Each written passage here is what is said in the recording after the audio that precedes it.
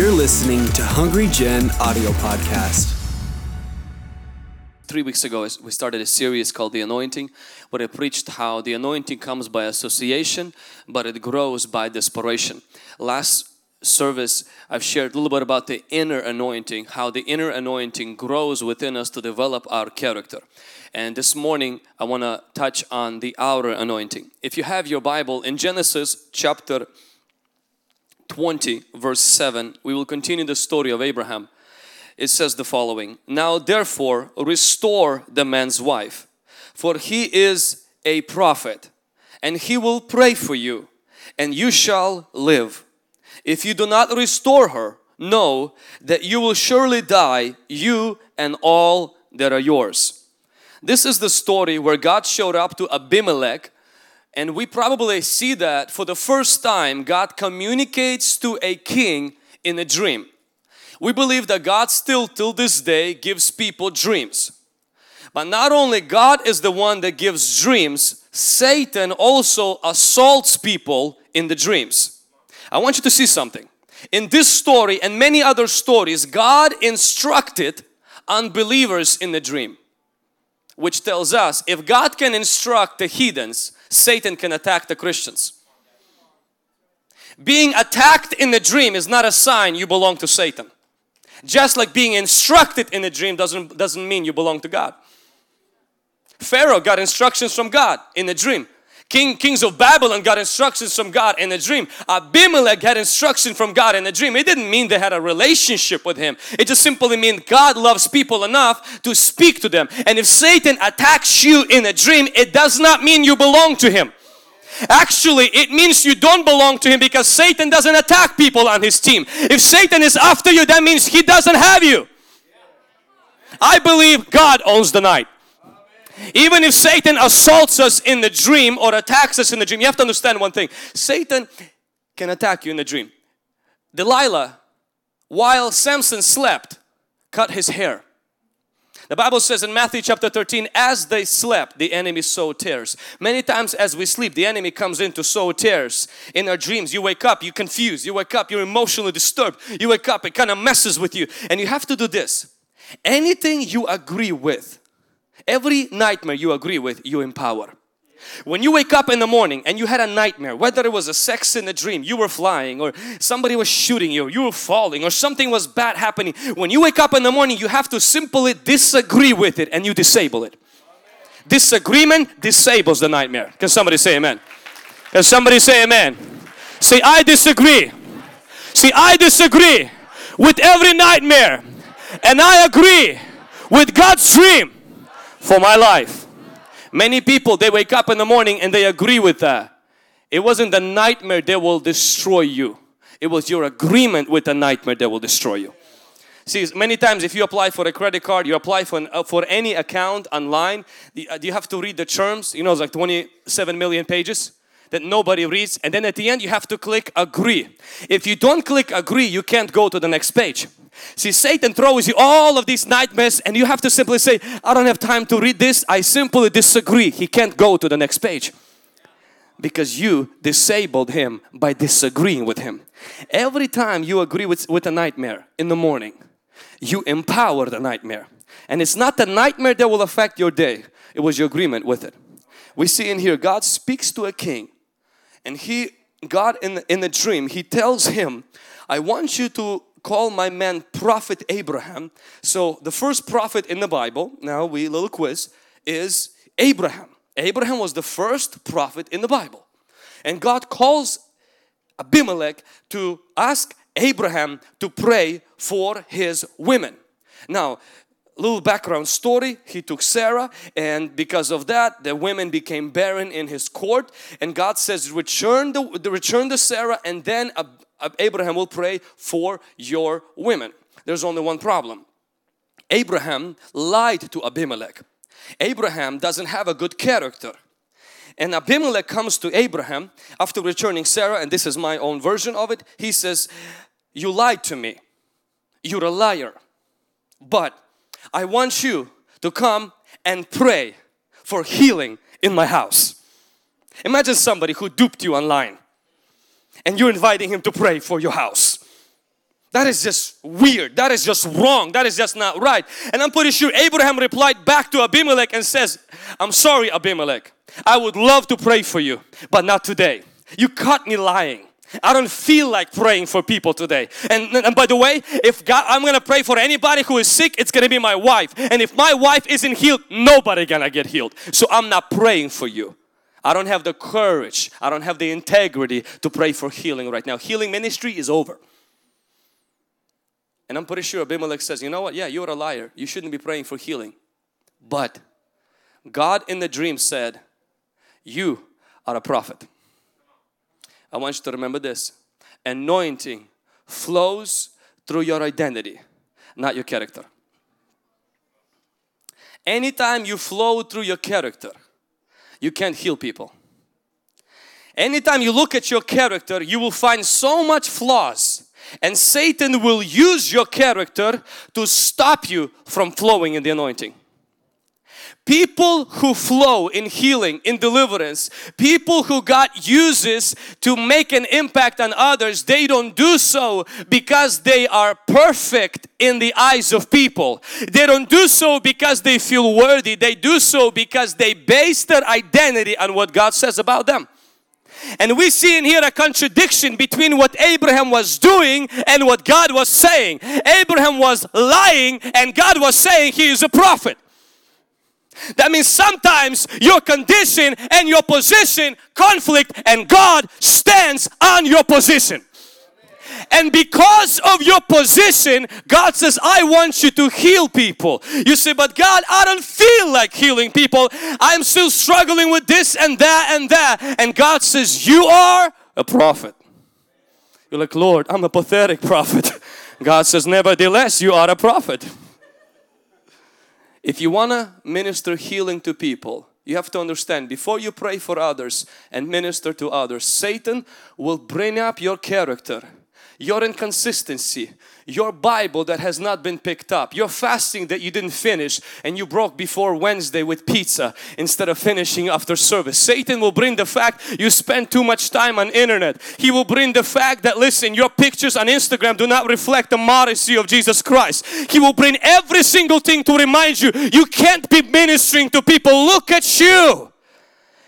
And if you don't know this, you will think, yes, I'm not perfect. I'm not good enough. And you won't minister to people and you will live saying, once I get better, once I change, then I'll heal, then I'll pray for the sick, then I'll invite people to church. Not knowing you are in a trap of the devil. Every person who ministers by God isn't better than you. The only difference between them and you is they don't look at their character when they minister. They look at Jesus when they minister. Because it is in Jesus' name we minister healing, not in our character's name. Can somebody say amen? Come on, can somebody say amen? Now, we shouldn't ignore our character, don't get me wrong. But our character is distraction when it comes to ministering. Many times, even when I minister, when we minister here or when I go preaching, if I look at myself, I will disqualify myself from every dream God has given me. But if I look at my identity in Christ, I'm qualified in Jesus' name. We always get up and say things like, we're not perfect. That's a devil's lie. In Christ, you are perfect. And through Christ, you're being perfected. Get rid of that stinking thinking. You will never minister healing until you get rid of the stinking thinking. God calls you a prophet even if you feel like you're a liar. God calls you a man of God. God calls you a woman of God. You may say, Lord, but there is a contradiction. Well, that's going to be the grace of God that's going to deal with the contradiction. But right now, you are who God says you are. And that's exactly the first healing happened in the Bible. Happened through a man who was caught in a lie. But God called him a prophet. And Abraham was brave enough to believe what God says, not what he did just a few days ago. He had enough faith to believe what God declared about him instead of what he felt about himself. There will be times when God presents an opportunity for you to minister to somebody, you're going to feel like Abraham. You're going to feel pathetic when God calls you prophetic. And you're going to have to stand on what God says, because see, when God says let there be light, darkness changes into a light. And you say, God, but you say I am this, I don't feel like that. God says, see, when I say things, I don't always say things as they are. I sometimes say things as they're gonna be if you believe in them. Anointing flows through identity. Somebody say identity. Say, I know who I am. Say, I am righteous. Say, I am forgiven. Say, I am saved. Say, I'm a child of God. Say, I have a prophetic flowing through me. Say, these hands, come on, raise your hands. Say, these hands, they're meant to heal. Say, this mouth is going to prophesy. Say, this mouth will declare and decree the dry bones will live. Some of you are like, dry bones, you're speaking so quiet. Say, this mouth will declare that every dry bone will live, will live, will live. Come on, if you believe it, put your hands together for Jesus Christ.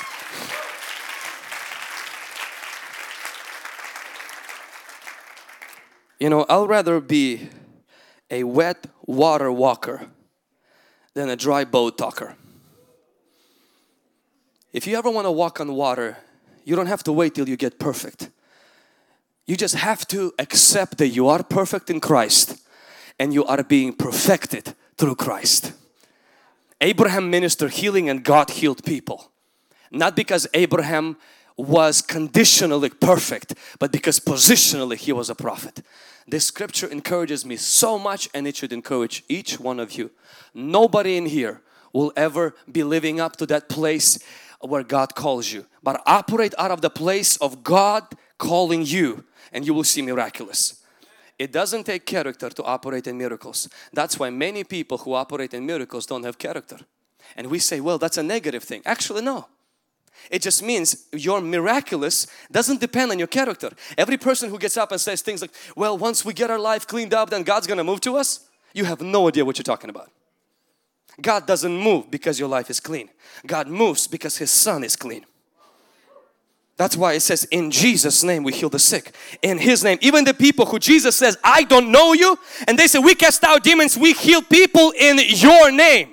Healing, miracles and manifestation of the glory of God never happens through you. If it happens through you, it's no longer through Him. That's why it doesn't take character to manifest the power of God. Don't wait for your character to change for you to allow the Holy Ghost to flow through you. Your character is growing, it's changing, and it's going to continue changing until you see Jesus Christ. But that should never, never, never make you stop allowing the grace to flow through you to impact other people's lives. Can somebody say amen? Point number 2. Anointing, it flows by obedience, but it can get quenched by offense. Abraham, if I would be Abraham, the first reason I wouldn't pray for the sick is that I just got caught in a lie. And some of you heard my story when I stole a bicycle in the first year of our being in America. And I never told you, but who taught me to steal was my late grandpa.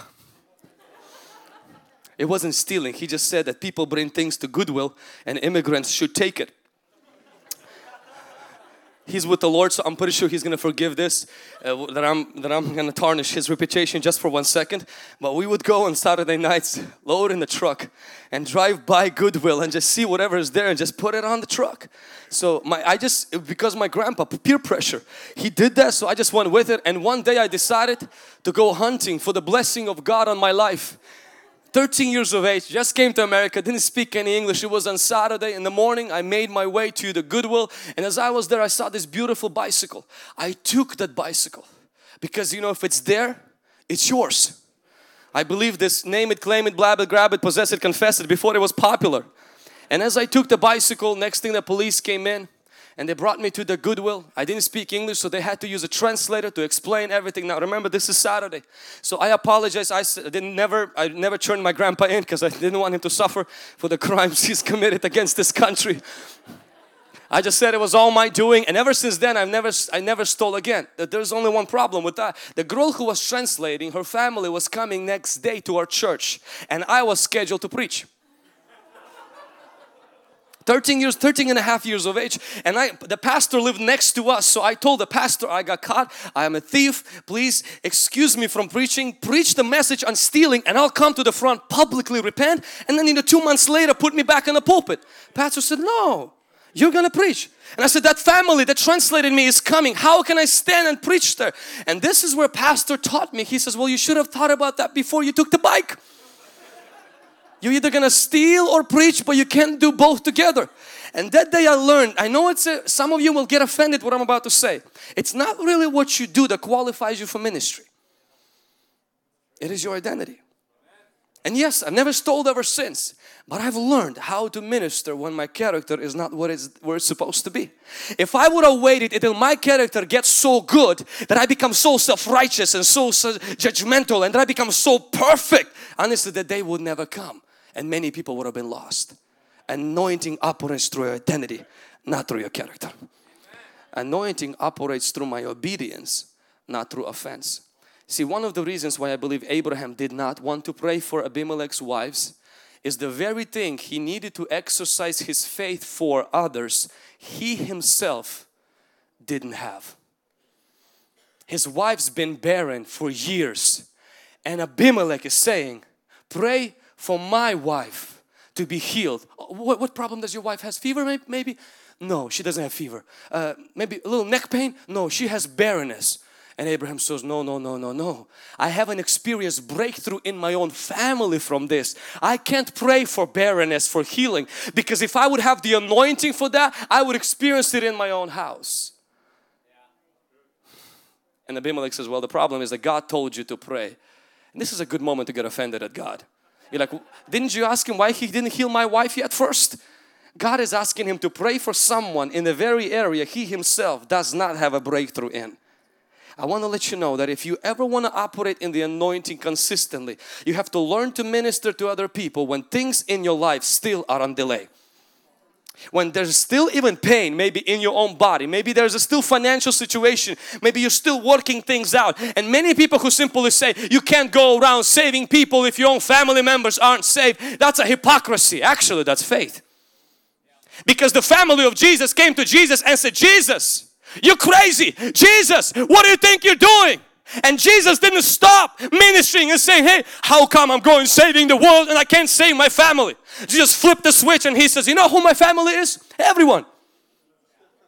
He literally switched it. He did not want the devil to corner Him and to say, oh look, your own family isn't serving you. Why are you there saving the whole world? Jesus ignored that, continued to save the world, and then his brother became the pastor, and then his mom got baptized in the Holy Spirit. God changed his family, but He didn't wait for his family to change until He touches the world. You know, Smith Wigglesworth, a person that we all love, who raised the dead and healed the sick and everything. Most people don't know, but his daughter Alice was deaf all her life. He had kidney stones for 6 years. One of his children died at a very, very young age and he couldn't raise him from the dead. He raised other people from the dead, but he couldn't do that. And people made fun of him and they say, why is your own daughter sitting with earphone, all kinds of hearing aids right in front? Why you have glasses? Why does you have kidney stones and you have to leave during the sermon because of blood coming out through your pants? Why you have to do that when you minister to other people? But he didn't minister to other people because Smith Wigglesworth was the healer. He was obedient to the healer. That's why he healed other people. The person who brought the Pentecostal movement to America in 1900, William Seymour, when he went to Kansas City and he heard the message, the Holy Spirit baptizes people with evidence of speaking in tongues.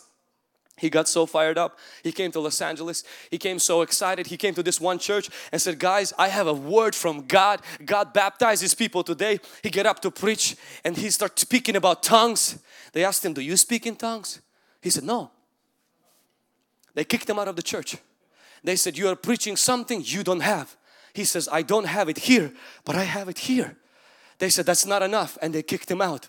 He went to a janitor's house, started to meet in the house and say, guys, I don't have it, but the Bible says it and I'm gonna preach it. He didn't preach him, he preached the word. People start getting baptized in the Holy Spirit. He still didn't have it. Until one day he received that. And I'm thankful to God. He didn't wait for the logic. See, many times we allow logic to stop the anointing of simply saying, if I don't have it in my family, I can't give it to other people. You're not the source, you're the channel. And if you're connected to the source, you can give anything you don't have because it comes from the source.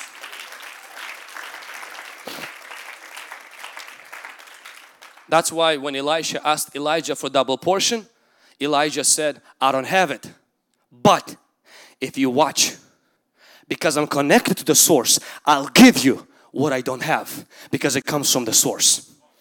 You will always be able to give to people what you don't have if you're connected to the source. Don't look at your circumstances. You don't have to go pray for the sick because you're healthy. You're praying for the sick because there's a promise. By His stripes they will be healed. I had this personal experience about a few months ago when I went to Missouri. As I went to minister, the moment I arrived in the conference, I landed in the airport and I got sick. I got sick with fever, and it wasn't a normal fever because usually, you know, I pray and spray. I pray and then I spray. If prayer didn't work, spray works. If spray didn't work, I just take a pill. And I did all three and nothing happened. I still was sick. I started to shake. I preached the first service. It was great. Preached the second service. It was okay. And the evening service came and I got so sick. I got so sick that my body was just vibrating, shaking. And it wasn't the power of God. It was the power of fever. And that evening I was supposed to pray for the sick. And I remember I went into the room by the sanctuary to pray just 10 minutes before the service as I'm praying. And the devil just literally came into the room and said, Vlad, do everything, but don't pray for the sick. Because people already know you are sick. How can you pray for the sick if you are sick yourself? And as I'm standing there pacing, debating whether I'm going to pray for the sick or not, I remembered when I was in Ukraine and a guy that I saw God using mightily to heal the sick. I saw people around me, they were used to be sick to be healed and everything. And then I found out 6 months later that he himself, before he came on a conference every service, because services lasted 30 days, they injected all kinds of medicine into his spine because of his pain. And God healed people through him when he was sick. So I was there in the room and that story came to my mind, and this story came to my mind. And right there in that room I said, devil, I said, I'm going to pray for the sick just to offend you. Just to make you look bad. That's it. And God is going to heal people today. Not because I'm healthy, but because Jesus Christ paid for every one of their diseases. That's it. I remember I got up there. Over 20 people came up with healing testimonies. Some healing testimonies. I was crying. Amazing healing testimonies. I didn't get healed.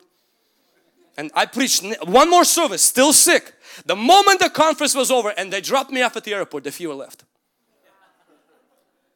I don't know. I can't explain it. But one thing I've learned, I don't minister out of my experience right now.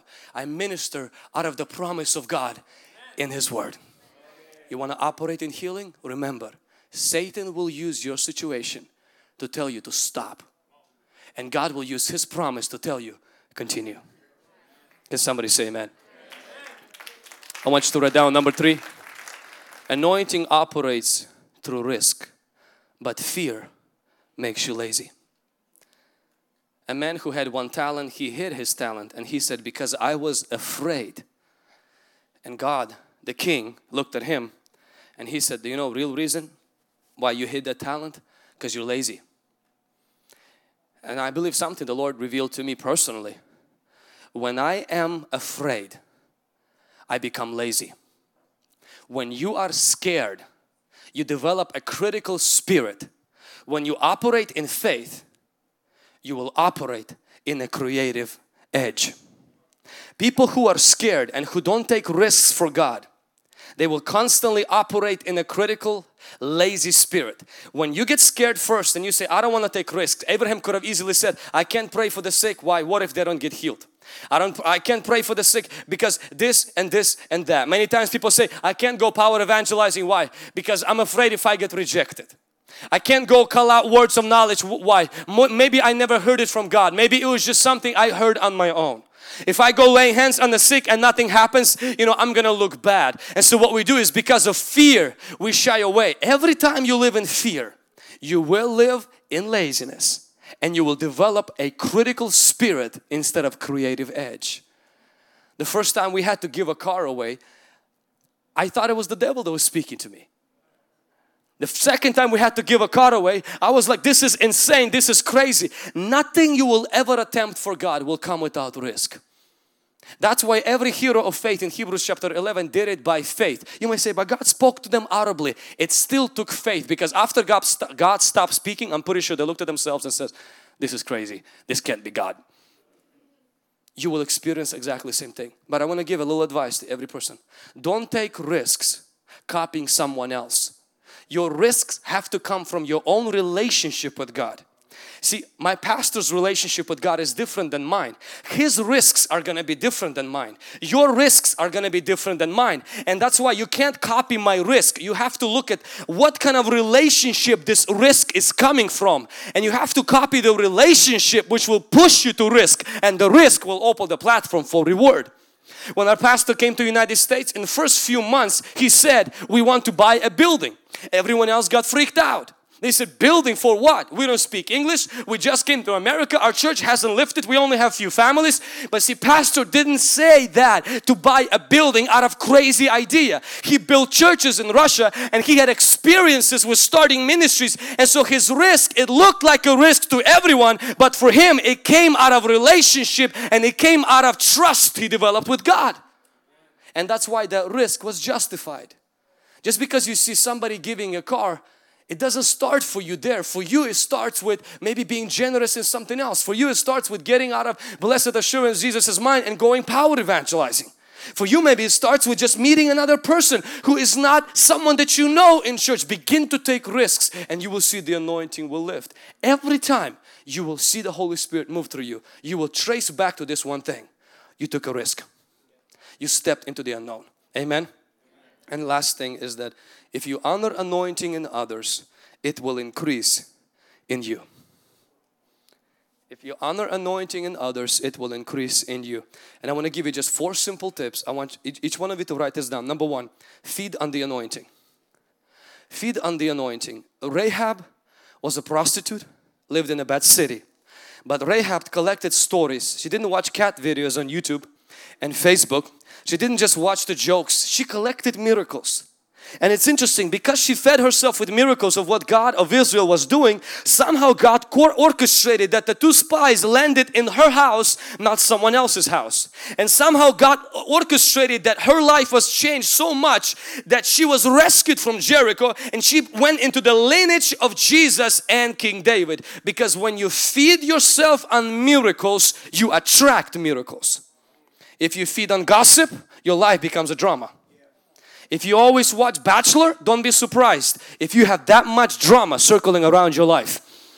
And the only thing you're lacking is a GoPro, and then you can start your own drama series in your own life. Why? Because what you feed yourself on, you attract in your life. Can somebody say amen? You can be Adam and Eve in a paradise. If you have a bad diet, you turn your paradise into a nightmare. Or you can be a Daniel in a captivity, but if you have a good diet, you turn your captivity into a paradise. Your diet matters. Don't just scroll through YouTube. Don't just scroll through Facebook. Don't just listen to all kinds of junk and things that make you feel good. You need to listen to things that make you think good, be good, and be blessed, not just feel good. Because if you feed on supernatural, you attract supernatural. Can somebody say amen? Feed on supernatural. Watch testimonies, watch healings, watch deliverances, and you will see that will manifest. And I was going last Saturday, not yesterday but the week before, with Ivan and with Brian. We were going to pick up a moped close to Seattle. I blessed myself with a moped. I wanted to say God bless me, but God blessed me to bless me with a moped. And it's interesting, as we were driving and these guys, you know, they're talking healing 24/7. It's amazing. I look in the car and I see 2 books in the front on healing, 3 books in the back on how to heal and cast out demons. As we're talking, driving, chatting, hanging out, literally these guys reading stuff. No wonder we stop at Miners just simply to eat. Before I even turn around, Ivan's already praying for some kid who has a brace. Why that stuff comes out? Because whatever you put in comes out. If you put in gossip, don't be surprised if your relationships have the similar things that you constantly watch on TV. Feed on supernatural. Even if you're in a shady situation, you will attract miracles. Number 2, don't attack anointing. King Saul attacked anointing in David, and it never landed on his life. David didn't attack anointing in Saul, and it remained on his life. God will put you around people who are anointed but could be annoying. Have you ever met annoying people? Some of you are like, well, they came to our church. I know even some people who said about certain guests and they said, I didn't like that speaker. Didn't like it and I hate him are 2 different things. Just because you didn't like his style, you shouldn't attack the anointing. Because Pharisees got to the point where they attacked the anointing in Jesus so much that they blasphemed the Holy Spirit. If you don't understand it, nobody is asking for your opinion. Zip the lip. Shut your mouth. Nobody. Your opinion does not matter. Move on. Can somebody say amen? Don't attack in others. That's why in our church we don't attack other men of God. Even if we don't understand them, we don't attack them. Once I mentioned in the message that I read the Good Morning Holy Spirit book, and I recommended people to read the book. I had this person come, vicious, spit coming out. And I was like, whoa. He said, how dare you recommend Benny Hinn? And I said, what's wrong with that? He said, did you see the magazine where he held the hand of Paris Hilton? Not Paris Hilton, Paula White. And I was like, not really. He's like, this and this and that. And I'm like, is that in the Bible that you're quoting? He's like, no, that's what the gossip. I'm like, that's a gossip magazine. I'm like, you trust everything the gossip magazine says? You don't believe it was Photoshop? No, it wasn't. I know every story that is true. And I was like, well, I don't know anything about this. He says, you can't read somebody whose marriages fall apart and who's not doing good. And I was like, do you read Book of Proverbs? Solomon didn't hang out with Paula White. Solomon has 700 concubines and 300 wives, and Solomon started worshiping idols, and you're still drinking from that well every single day. I'm like, does that not bother you? He's like, well, you do have a point, you know. And I was like, I don't know about Pastor Benny Hinn's lifestyle. I do know about the anointing and the revelation and the person of the Holy Spirit, and that's what I recommended. The same way I don't know about Solomon and Samson, but the anointing on their life is what we are attracted to and blessed. Come on, somebody. Amen. I'm pretty sure if Samson comes to our church to hold a crusade, John Chi comes and we bring the sick. Samson would come, we bring the bad people. So he beats them. I'm pretty sure nobody will come out and say, Lord, give me more of that. No, that anointing, we might not like it, but we still honor God who moves in the Samson's life, in the Solomon's life. Can somebody say amen? I want you to write down number 3. We're coming to an end. Serve the anointing.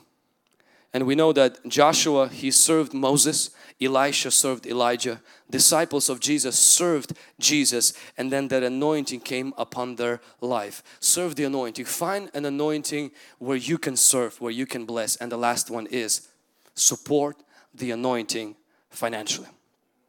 If you find someone that blesses you, someone that speaks to you, it's very important that you take time, that you also financially support those people. Many times people say stuff like, well, I don't want to give it to them. They already are blessed. It's interesting that when you go invest in the stock market, do you look at the company that's bankrupting, or you look at the company that's going to go up? How many of you, when you're looking for land, you don't look for the cheapest land, you look for the best land. When you're buying real estate, or when you're looking for a car, like, man, I want to see the car that's been through 75 accidents, has the worst record. I want to salvage, rebuild, and everything combined on it. I just want the worst of the worst. Why? Because I just want to take a broken and rebuild it. No, you look for the best car. If you want to sow, you always look for the good soil. That's why we sow. That's why we bless. Personally, like even this year, Andre, who's coming next week here, and the Lord placed on my heart and my wife's heart to support his ministry financially each month. It's a large sum of money for us. It's almost like our savings every single month for the whole year to bless into that ministry. Why? Because I'm not just speaking these things, I live these things. The anointing will increase on my life as I honor the anointing in someone else's life. In Jesus' name. Can somebody say amen? Thanks for listening to this week's message from Hungry Generation. Stay connected with us on Facebook, Instagram, Twitter, and Snapchat by using @HungryGen. Stay blessed, and we'll see you next week.